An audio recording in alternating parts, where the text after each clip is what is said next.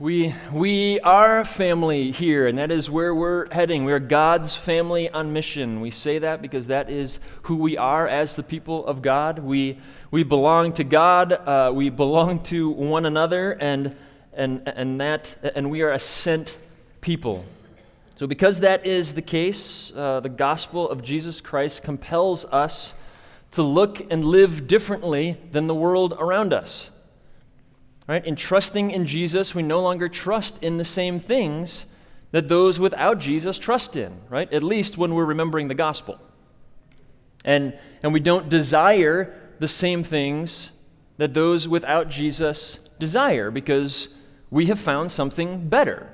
Right? That should be true of all of us, and that is true when we're remembering the gospel. When we forget who God is and what He has done and who we get to be because of that, then we quickly slip back into our old desires, our old trusts, our old beliefs. But when we are remembering the gospel, we are a people set apart because we have found something better, the best, in fact.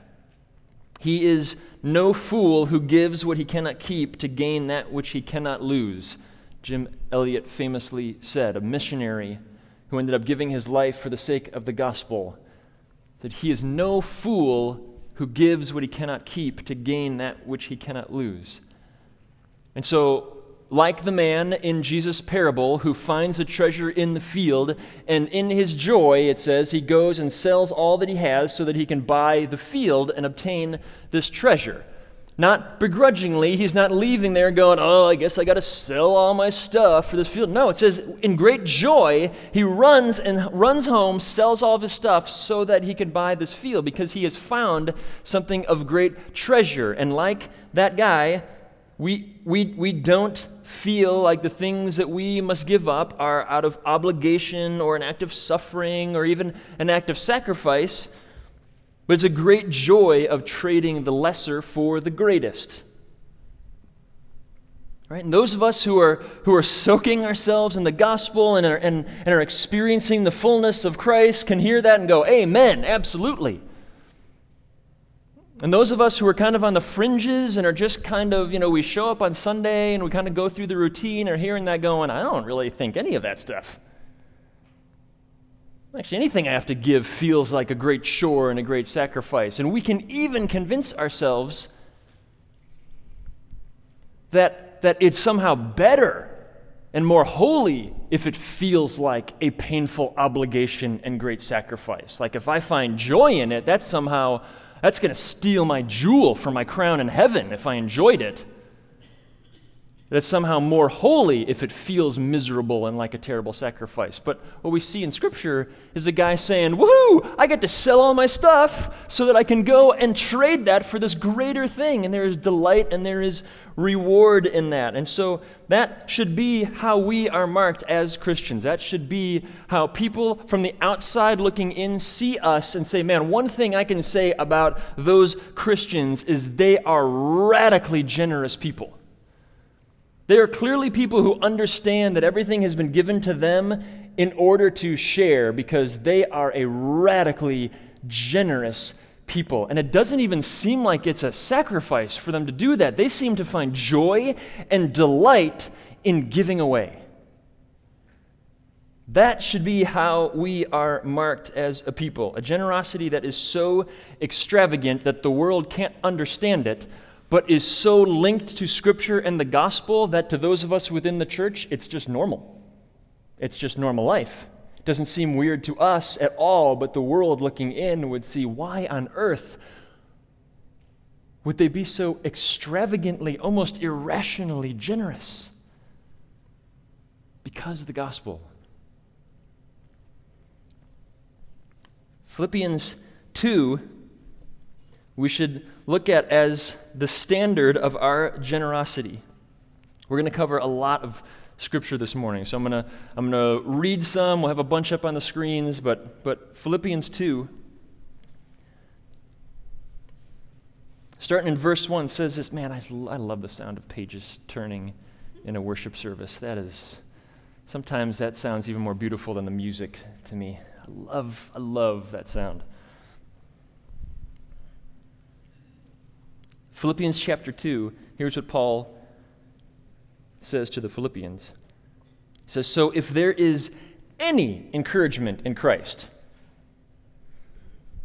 any comfort from love, any participation in the Spirit, any affection and sympathy." I love, he sets the bar pretty low here, right? It's like if there is like the slightest whiff of belief in the gospel in your life, let this be true. "Complete my joy by being of the same mind, having the same love, being in full accord and of one mind."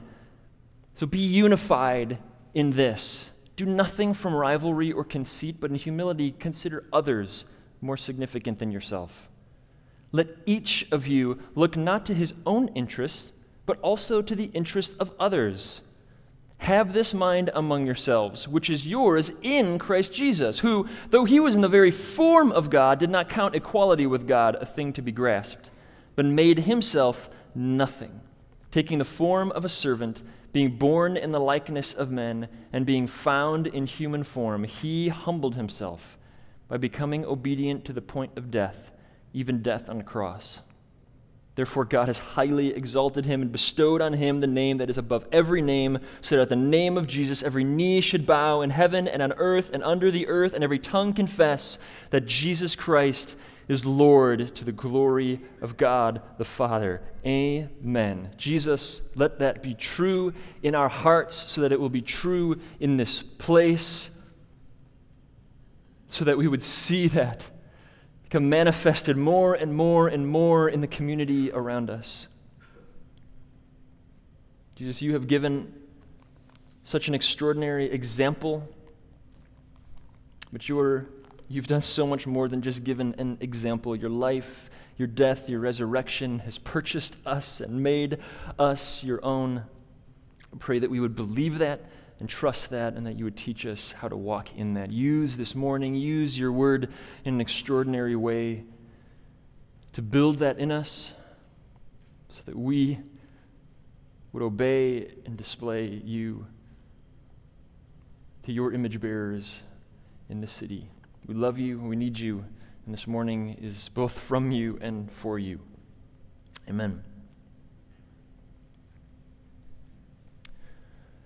So we're going to look at some Proverbs through this lens, through this Philippians 2 lens. And what's important, one little asterisk that I want to throw in here, one little footnote before we get going. We can read Philippians 2, and those of us, especially us Midwesterners, we can, we have tendencies towards guilt.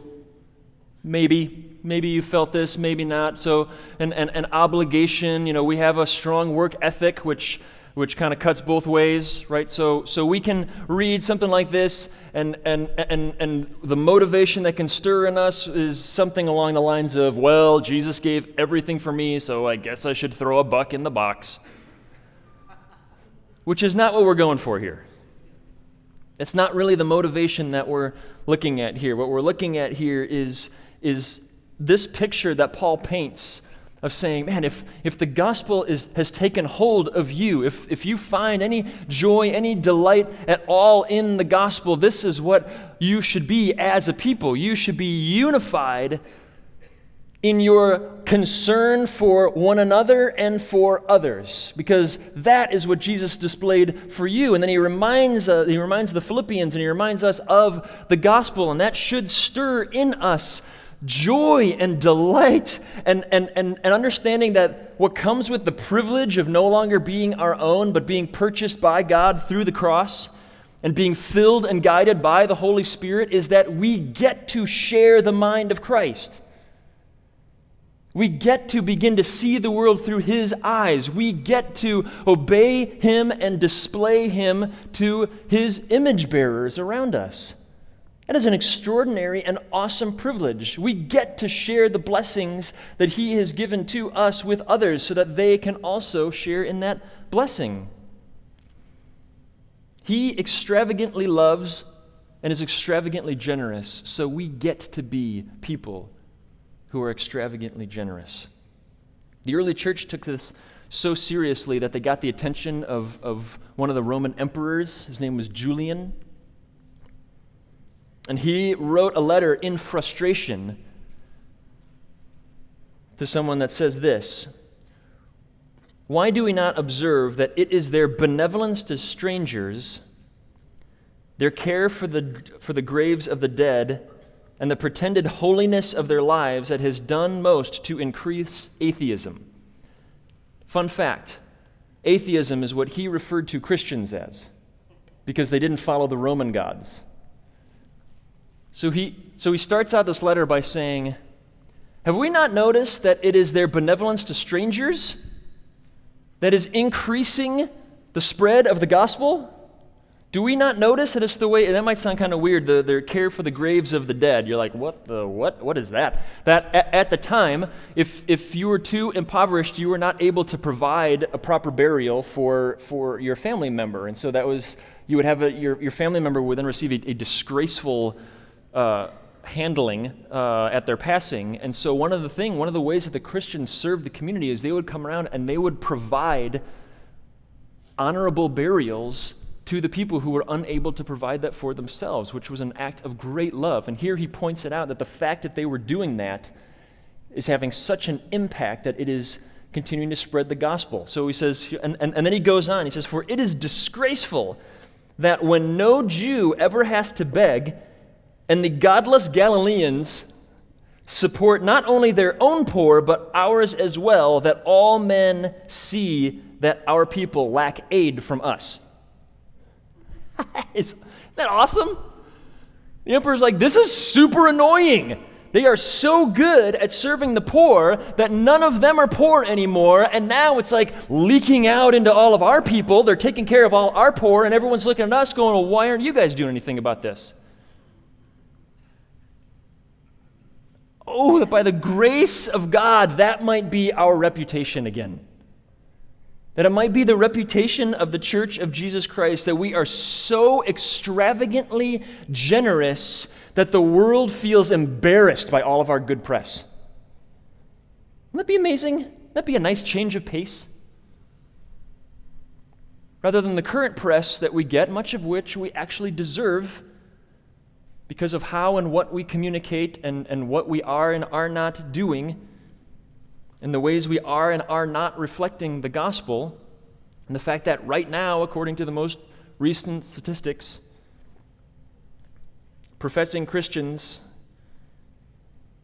fewer professing Christians give money to nonprofits, which includes churches, than professing non-Christians. So right now, Christians should be the ones who are embarrassed, saying, why are they doing a better job than us, serving and caring for the poor, when our Father has cared so graciously and generously for us and commanded us to pay that forward? Now, the beautiful thing is, and the privilege that I get to have standing up here right now, is I get to communicate this to this particular church, which historically is a very generous church. So I get to stand here and not declare to you something that you have never heard before and nobody here is doing, but I get to stand up here and simply remind you of the why and encourage us to do so and be so more and more and more. So in Proverbs chapter 3, we see these two verses. It says, "Do not withhold good from those whom it is due when it is in your power to do it. Do not say to your neighbor, 'Go and come again. Tomorrow I will give it,' when you have it with you." Right? Pretty practical. Someone asks something of you and you have it in your pocket right now, don't say, I'll think about it, maybe I'll come back tomorrow and give it to you. So if you have the ability to help, help. And do it right now. Don't wait, don't delay. The New Testament echo of this is in James chapter 2, where he says, "If a brother or sister is poorly clothed and lacking in daily food, and one of you says to them, 'Go in peace, be warm and filled,' basically, I wish you the best, without giving them the things needed for the body, what good is that? So also faith by itself, if it does not have works, is dead." So what James is saying and what Solomon is saying in this proverb is God blesses us in order to be a blessing. If you have the ability to serve and give. That's why he blesses us. That's why he shares these things with us. That's why he gives to us, so that we can give to others. And in particular, care for those who cannot care for themselves, the orphan, the widow, the foreigner, the impoverished, has always been a foundational aspect of the people of God. Since Genesis, that has been an aspect of who God's people are and how you know who God's people are. They care for their fellow image bearers. And what James is pointing out here and what we see in the Proverbs is faith always looks like something. Faith always has a tangible aspect to it when it is real. Faith never just stays up in your head. It always ends up fleshing out into your hands in one way or another. And the way Jesus says it is out of the overflow of the heart, the mouth speaks. And we could add to that, and the hand gives. Or out of the overflow of the heart, the mouth speaks and the hand withholds. But either way, it is what you really believe is what is going to flesh out in your actions. In Hebrews, it says, without faith it is impossible to please him, for whoever would draw near to God must believe that he exists. That seems pretty straightforward. You've got to believe he's real, and that he rewards those who seek him.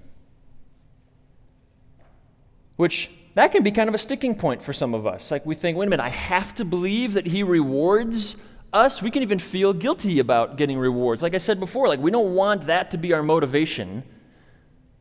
We want duty to be our motivation. We want obedience to be our motivation. I'm more holy because I don't seek rewards. When actually in Hebrews it says, in order for it to be called faith, you actually have to believe that God will reward you for seeking him. You got to believe, first of all, that he exists and that he rewards. And missing that second half is often what paralyzes our obedience. We don't actually believe that he rewards those who seek him. We don't actually believe that he will reward our obedience. Or we think he's not rewarding our obedience the way we would like him to. So that counts as not rewarding.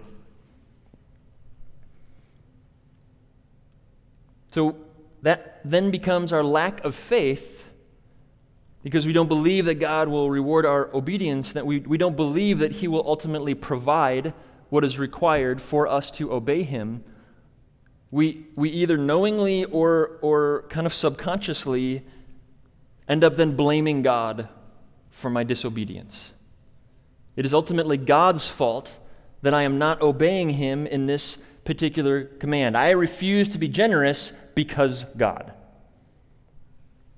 Right? We try to blame shift there. It's not my lack of generosity, it's God's lack of generosity. If he would only give me more, then I would give more. So it's not my lack of generosity, it is God's lack of generosity. Meanwhile, Jesus himself would warn us, if you can't be faithful with a little, you cannot be trusted to be faithful with much. So in his parable, he would say, look, if you find it difficult to give $1 out of 10, do you think it's going to be easier to give 1,000 out of 10,000? Certainly not going to give 100,000 out of 1,000,000. Like if you can't give $1 out of 10, do you think as that number gets bigger, you will just by default become more generous with that? That's not how that works. He says that when you are obedient with a little, then you are given more responsibility. If we are the faithful servant and obedient with what we have been given right now, then like the servant in the parable, we might just hear, well done, good and faithful servant. You have been faithful over little, I will set you over much. Enter into the joy of your master.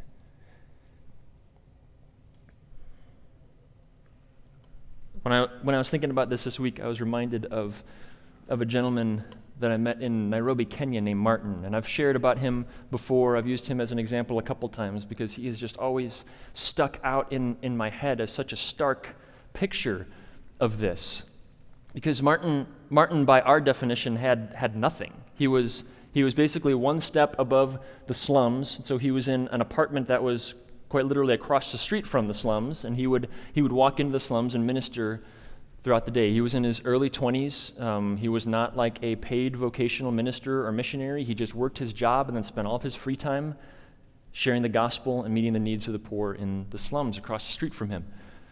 And Martin is sharing a story with me one time, and we're doing this thing where we were at his apartment and we were just kind of sharing ministry stories, and he was just so excited about something. And the thing about Martin is he would never share something like bragging. It would always come out in this kind of like side, like just kind of matter-of-fact sort of way, and so you could tell he wasn't talking about this awesome thing he did, which actually made it way more convicting, that it was so just like normative in the way he was talking about it. It wasn't like, let me share this special story about this awesome thing I did this one time. It was just like, So tell me a story about, when the ways that God has used you yesterday. And I'll be like, well, let me think about that. And be like, well, praise God. While you're thinking about it, let me share what happened to me yesterday. I was just so excited that God gave me this opportunity. So the guy who guards our door, which basically means he sits in a folding chair with a shotgun across his lap at the front door, not necessarily really paying attention to anything, just looking intimidating with the shotgun across his lap. Says, every day I pass by this guy, and he's from the Maasai tribe, and I recognize that, and I see him, I talk to him every day, and I couldn't believe it. It took me, he's been there for months, and I just noticed this time, yesterday, when I was walking by, that he did not have any shoes. And I thought to myself, as I was walking up to my room, why? He has no shoes. I have 4 pairs of shoes. He has no shoes. Who on earth needs 4 pairs of shoes when every day I walk past somebody who has no shoes? And I feel like, okay, I know where this story's going. That's really awesome, right? That's really great. And so he says, so I went up to my room, and I grabbed 3 pairs of my shoes, and I went down, and I gave him the 3 pairs of my shoes. Praise God. I was just so excited that God opened my eyes to that opportunity. And at that point in my mind, you hear like the record skip, like, cut, wait, back up just a second. How many of your shoes did you give him? 3 pairs of shoes. Who needs 4 pairs of shoes? I thought, okay, you handle that differently than I would have. See, I would have done that, but your way's better. That was a better way to do that.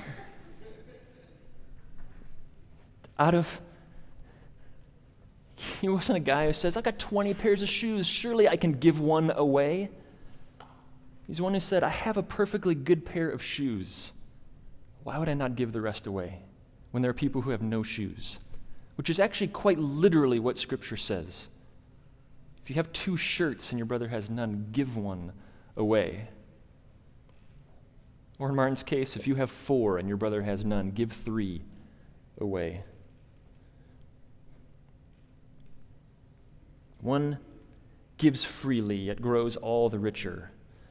Another withholds what he should give and only suffers want. We just get so stuck in this idea of enough. If I just had enough, then I would give away all the extra. Then I could be generous if I had enough. But what does enough even mean? Who defines enough? The problem is I define enough based on what I want, and then I get bummed at God for not giving me what I have defined is enough, and then blame him for my lack of generosity because he has not met my demand for enough. That's broken. And when we say that out loud, hopefully we hear how broken that is. The problem is we don't say that out loud often enough. I just keep operating in that like it's normal instead of taking a step back and saying, wait a minute, I'm not walking in obedience right now. I need to reevaluate here. And when I say we, that's not like a proverbial, I mean we. Like this working on this message again has been convicting and a challenge to me because I've realized that I've had seasons where we have been in a really good rhythm of this, And that rhythm got disrupted. I moved to Wisconsin, which, as it turns out, was disruptive to my Texas rhythm. Imagine that. And there are things that I have not put intentional effort into reestablishing, right? I'm not trying to blame my circumstances. I'm saying I did not put in the effort to do the things that had just kind of become an automatic aspect of our life and rhythm in that church, in that community. And I came here and I realized as I'm walking through this, like, oh man, all the examples I'm thinking of are from 2, 3, 4 years ago. I have to take a step back and evaluate what I am being intentional in and what I am not being intentional in and reestablish some of these rhythms. So when you hear me say we, I literally mean we.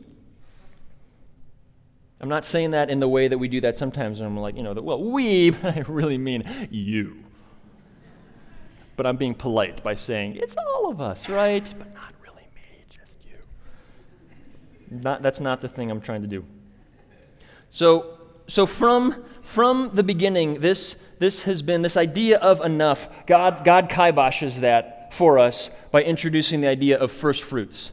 Says it's not about enough. It's not about when you give God the leftovers. He calls them first fruits. So he says that's the first decision. The first decision is my commitment to what I give to God and others, and then everything else falls into place after that. Because the reverse never works out the way we intend.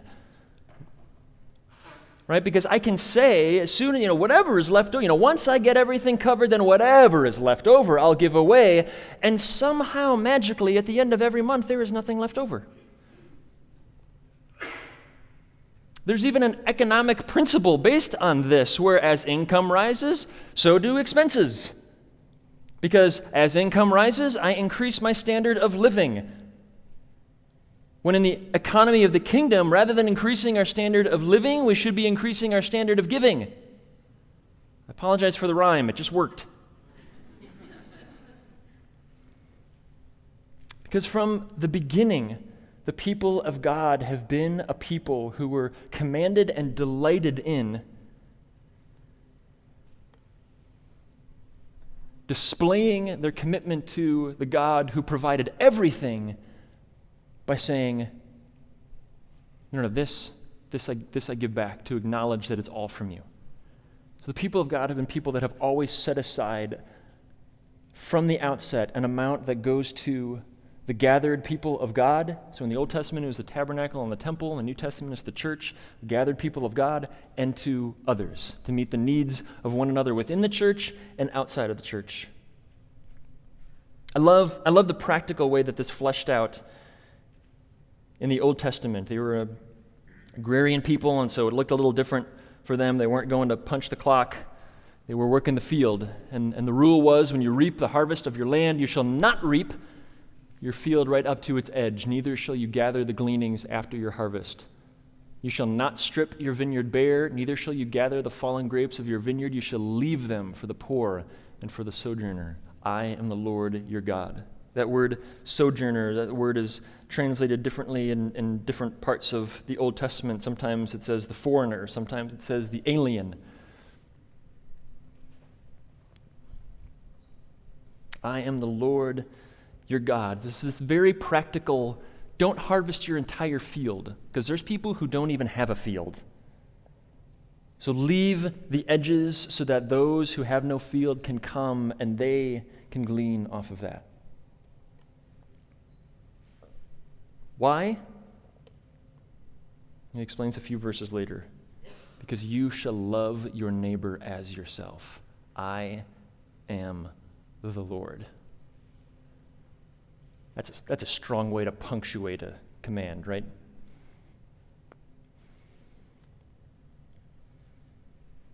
We are a need-meeting people because it reflects obedience to both aspects of the great commandment. Love the Lord your God with everything you are and everything you have, and love your neighbor as yourself. It is an act of glorious worship of the God who has given us everything. It is an act of glorious privilege in demonstrating that love by caring for the needs of our fellow image bearers around us. It is an act of worship, as we see in this proverb. Whoever is generous to the poor lends to the Lord, and he will repay him for his deed. There's that idea of reward again.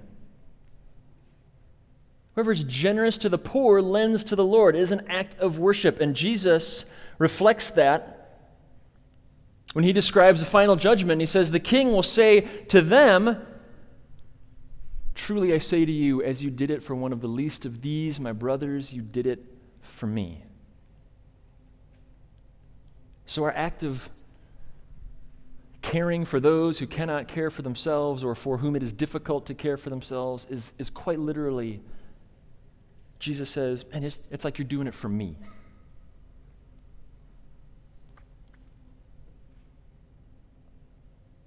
And he says, come, you who are blessed by my Father, inherit the kingdom prepared for you from the foundation of the world. That is a pretty awesome reward. Come and enter eternity in the kingdom of God. Now, the tricky thing is that this sword then cuts both ways. Okay, so we're gonna do a bad news sandwich here, right? So there's some good news, we're gonna do a little bad news, and then we're gonna end on some positive motivation again. Okay, so bad news sandwich with good news bread. Okay. So good news is it is a glorious and delightful and amazing act of worship to our God, our Creator, to actively and sacrificially care for those around us, to share what we have, to be extravagantly generous in with our time, with our resources, with all the resources that he gives us, time, money, gifts. But then the other side of that coin is, if that is true, if to do so is a glorious act of worship, if sacrificially meeting the needs of the poor and the orphan and the widow and the foreigner is an act of serving the Lord himself, then to refuse or to ignore that is an insult to God himself. Whoever mocks the poor insults his maker. We are quick to judge and be like, she should just work harder. If you were responsible, you wouldn't be in this position. If you had been smart like me, made good choices like I have, you wouldn't be where you are right now. Proverbs will warn you, you're on awful thin ice right now, because there's a sovereign creator God of the universe who made that person in his image. And right now you're telling him that he did a crummy job. So I would tread lightly. And the other side of the Matthew 25 coin is, well, Jesus looks to those on his right. The King of all creation looks to those on his right and says, when you fed the poor, when you visited the sick, when you visited the prisoner, when you did these things, when you cared for those who needed care, you were doing it for me. He then turns to those on his left and says, when you ignored that, when you refused, when you were too busy or lazy or selfish to worry about anybody else, it was me that you were ignoring. It is me that you were allowing to continue to suffer. You did not do it to me.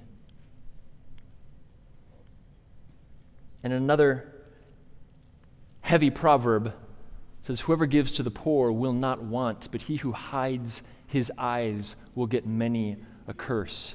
And again, while those on his right are told, enter into the joy of your master and into the inheritance that has been prepared for you from the foundation of the earth, those on his left are told, depart from me, you cursed. That is heavy. God takes the neglect of the poor seriously, because those are his image bearers.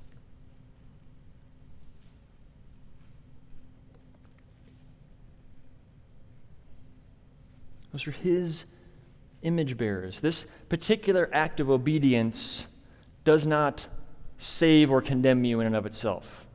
It's not like we look at this and go, okay, well, according to Matthew 25, as long as I go serve at a homeless shelter, good to go. And if I don't, I'm a goner. That's not functionally what he's saying here, because there's nothing that we can do to save ourselves, right? That's why we're here, because we believe that we are saved by grace alone, through faith alone. This is not our own doing, it is the gift of God, not by works, so none of us can boast. However, Scripture is clear that there are certain things that reveal the state of our heart and that we should be aware of those things. An unwillingness to love those who Jesus loves, who is the Father and everyone, and serve how Jesus asks us to serve reveals a lack of faith in the grace and the provision of God, and could even reveal a hardened heart. The Old Testament will warn us that it matters little what we say and what we sing if our lives and our wallets don't align. Because our lives and our wallets will rat us out. They tell the truth all the time. They scream loud and clear what it is that we really worship. And the prophet Isaiah and Amos will both declare quite boldly to Israel that God says he is annoyed with your songs and hates the sound of your gathered worship assemblies because you neglect the poor. Isaiah says it several times. Here's one where he mentions it. It says, "Is not the fast that I chose to loose the bonds of wickedness, to undo the straps of the yoke, and to let the oppressed go free, and to break every yoke? Is it not to share your bread with the hungry, and bring the homeless poor into your house? When you see the naked, to cover him, and to not hide yourself from your own flesh," what that means is from your own people, your own neighbor, your own fellow image bearer, "then shall your light break forth like the dawn.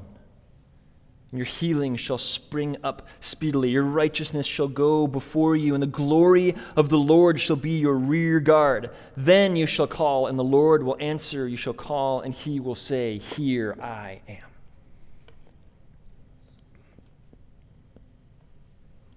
That's good stuff. I like this second half, right?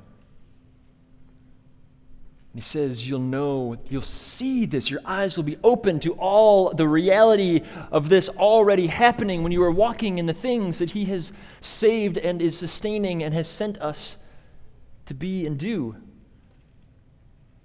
One of the more stark and alarming reminders of this is in Ezekiel, where he references something that the first time I saw this, it threw me for quite the loop. Remember Sodom? What was their sin? Don't shout it out, just think of it.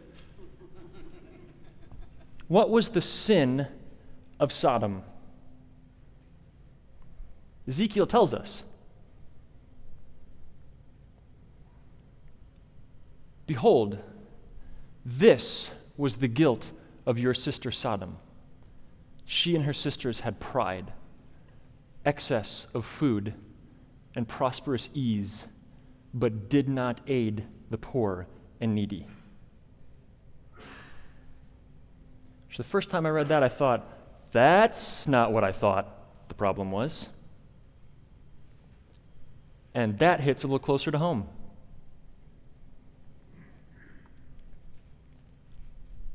We have excess.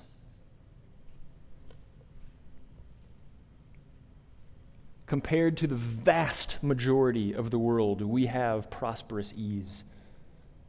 And I'm not saying life is not difficult for many of us and that we struggle, because we do. But we are a blessed people in a blessed country. And we would be wise to heed warnings like this, to say, that is not meant for your own comfort and your own ease, but so that we would be able to be a blessing to our brothers and sisters in this church, to our fellow image bearers in this community, and to other nations around the world. Not out of obligation, but out of delight in the gospel. Here's how Paul says this in a familiar passage in 2 Corinthians. He says in chapter 9, "The point is this: whoever sows sparingly will also reap sparingly, and whoever sows bountifully will also reap bountifully. Each one must give as he has decided in his heart, not reluctantly or under compulsion, for God loves a cheerful giver. And God is able to make all grace abound to you, so that having all sufficiency in all things at all times, you may abound in every good work. As it is written, He has distributed freely and has given to the poor, and His righteousness endures forever. He who supplies seed to the sower and bread for food will supply and multiply your seed for sowing and increase the harvest of your righteousness. You will be enriched in every way, to be generous in every way, which through us will produce thanksgiving to God. For the ministry of this service is not only supplying the needs of the saints, but is also overflowing in many thanksgivings to God. By their approval of this service, they will glorify God because of your submission flowing from your confession of the gospel of Christ and the generosity of your contribution for them and for all others, while they long for you and pray for you because of the surpassing grace of God upon you. Thanks be to God for His inexpressible gift." That is good. He says, we give not out of compulsion or duty, we give out of delight and joy. And if when you hear that, you hear that as an excuse why you don't have to give, well, I'm not joyful about it, so I guess I shouldn't give. That's the worst. I'm sorry. That is a terrible excuse. Please don't use Scripture to justify your disobedience to Scripture. When we believe, well, generosity, that was the law, the tithe, all that stuff, that was law. We've been set free from the law. Yes. Do we believe that the gospel has empowered us to be less generous than the law? Or should that inspire more joy in giving and in generosity? And what it does is it shifts it where the law, it was duty and obligation. Now it is out of joy and delight that I get to do this. In my joy, I get to give away 3 pairs of my shoes. In my joy, I get to move that person into my home because God has blessed me with an extra room and they're in need, and so I get to help them out in that way. There is joy in that. And I love that he goes on and explains generosity. They will glorify God and be encouraged by your submission to the gospel. Generosity inspires worship and gratitude towards God in your own heart and in the heart of the recipients.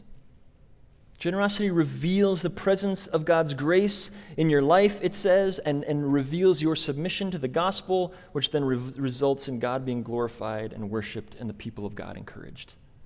It's all awesome. That feels like a win, doesn't it?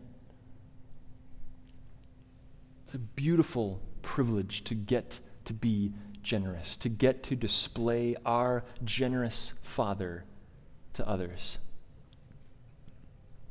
Maybe you go, well, how do I give? I don't even know where to start. Three practicals. Start by giving to the church. As I said before, this church is a generous church. It has been a generous church. It is our desire to only become more so. If there is a massive influx in giving, staff does not get a bonus. That does not go to us. That just provides more opportunity for us to be able to meet the needs of the hurting members of this church, people in the community, and to help other struggling churches, which is our blessing and our privilege. A sizable percentage of our money already goes out, which is amazing. We would like to increase that more and more and more, that we could have an even greater impact in this city, in the surrounding towns, and around the world. We use money that comes in once We've got to pay the bills and we've got to keep the AC running and things like that, but as much as we can, the money goes out and we use that money to help people pay their bills and buy groceries. We use money to help them get fuel for their cars so they can get to work.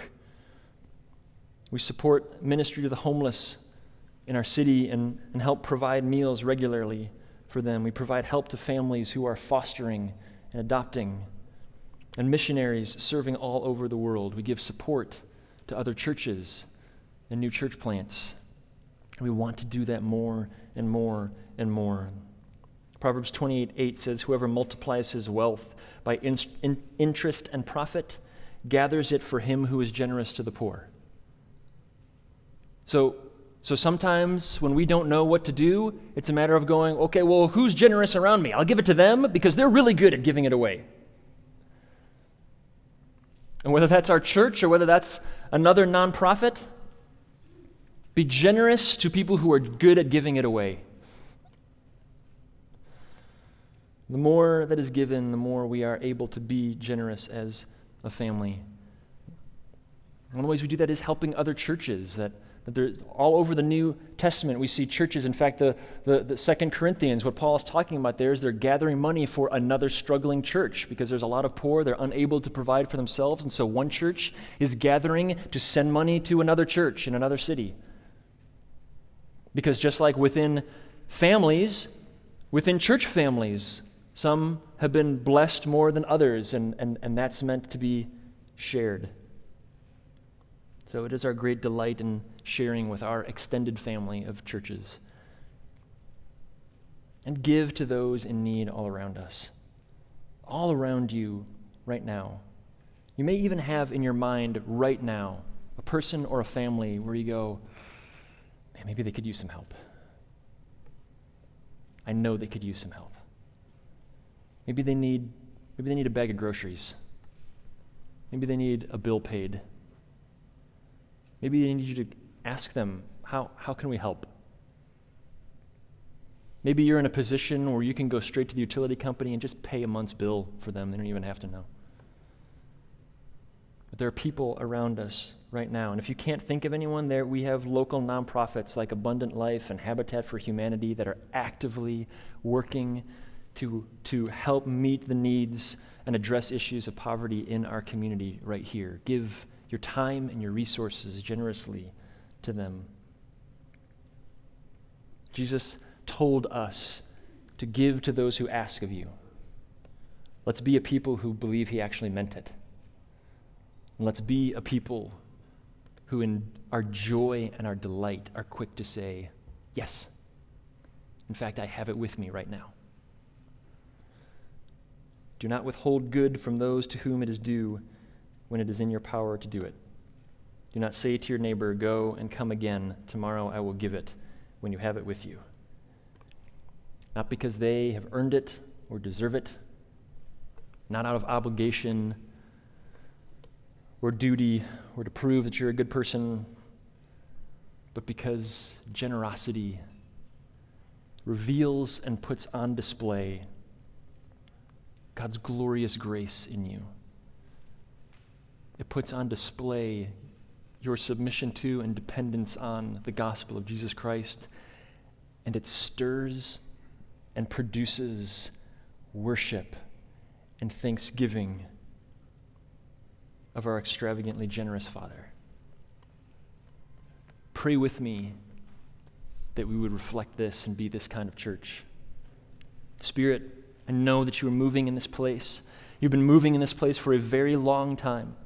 And you have already gathered together a group of generous men and women who have given generously to this church, to this community, to missions, to see your gospel declared and needs met all around the world. God, we ask that we would have the privilege and experience the joy of seeing that more and more and more.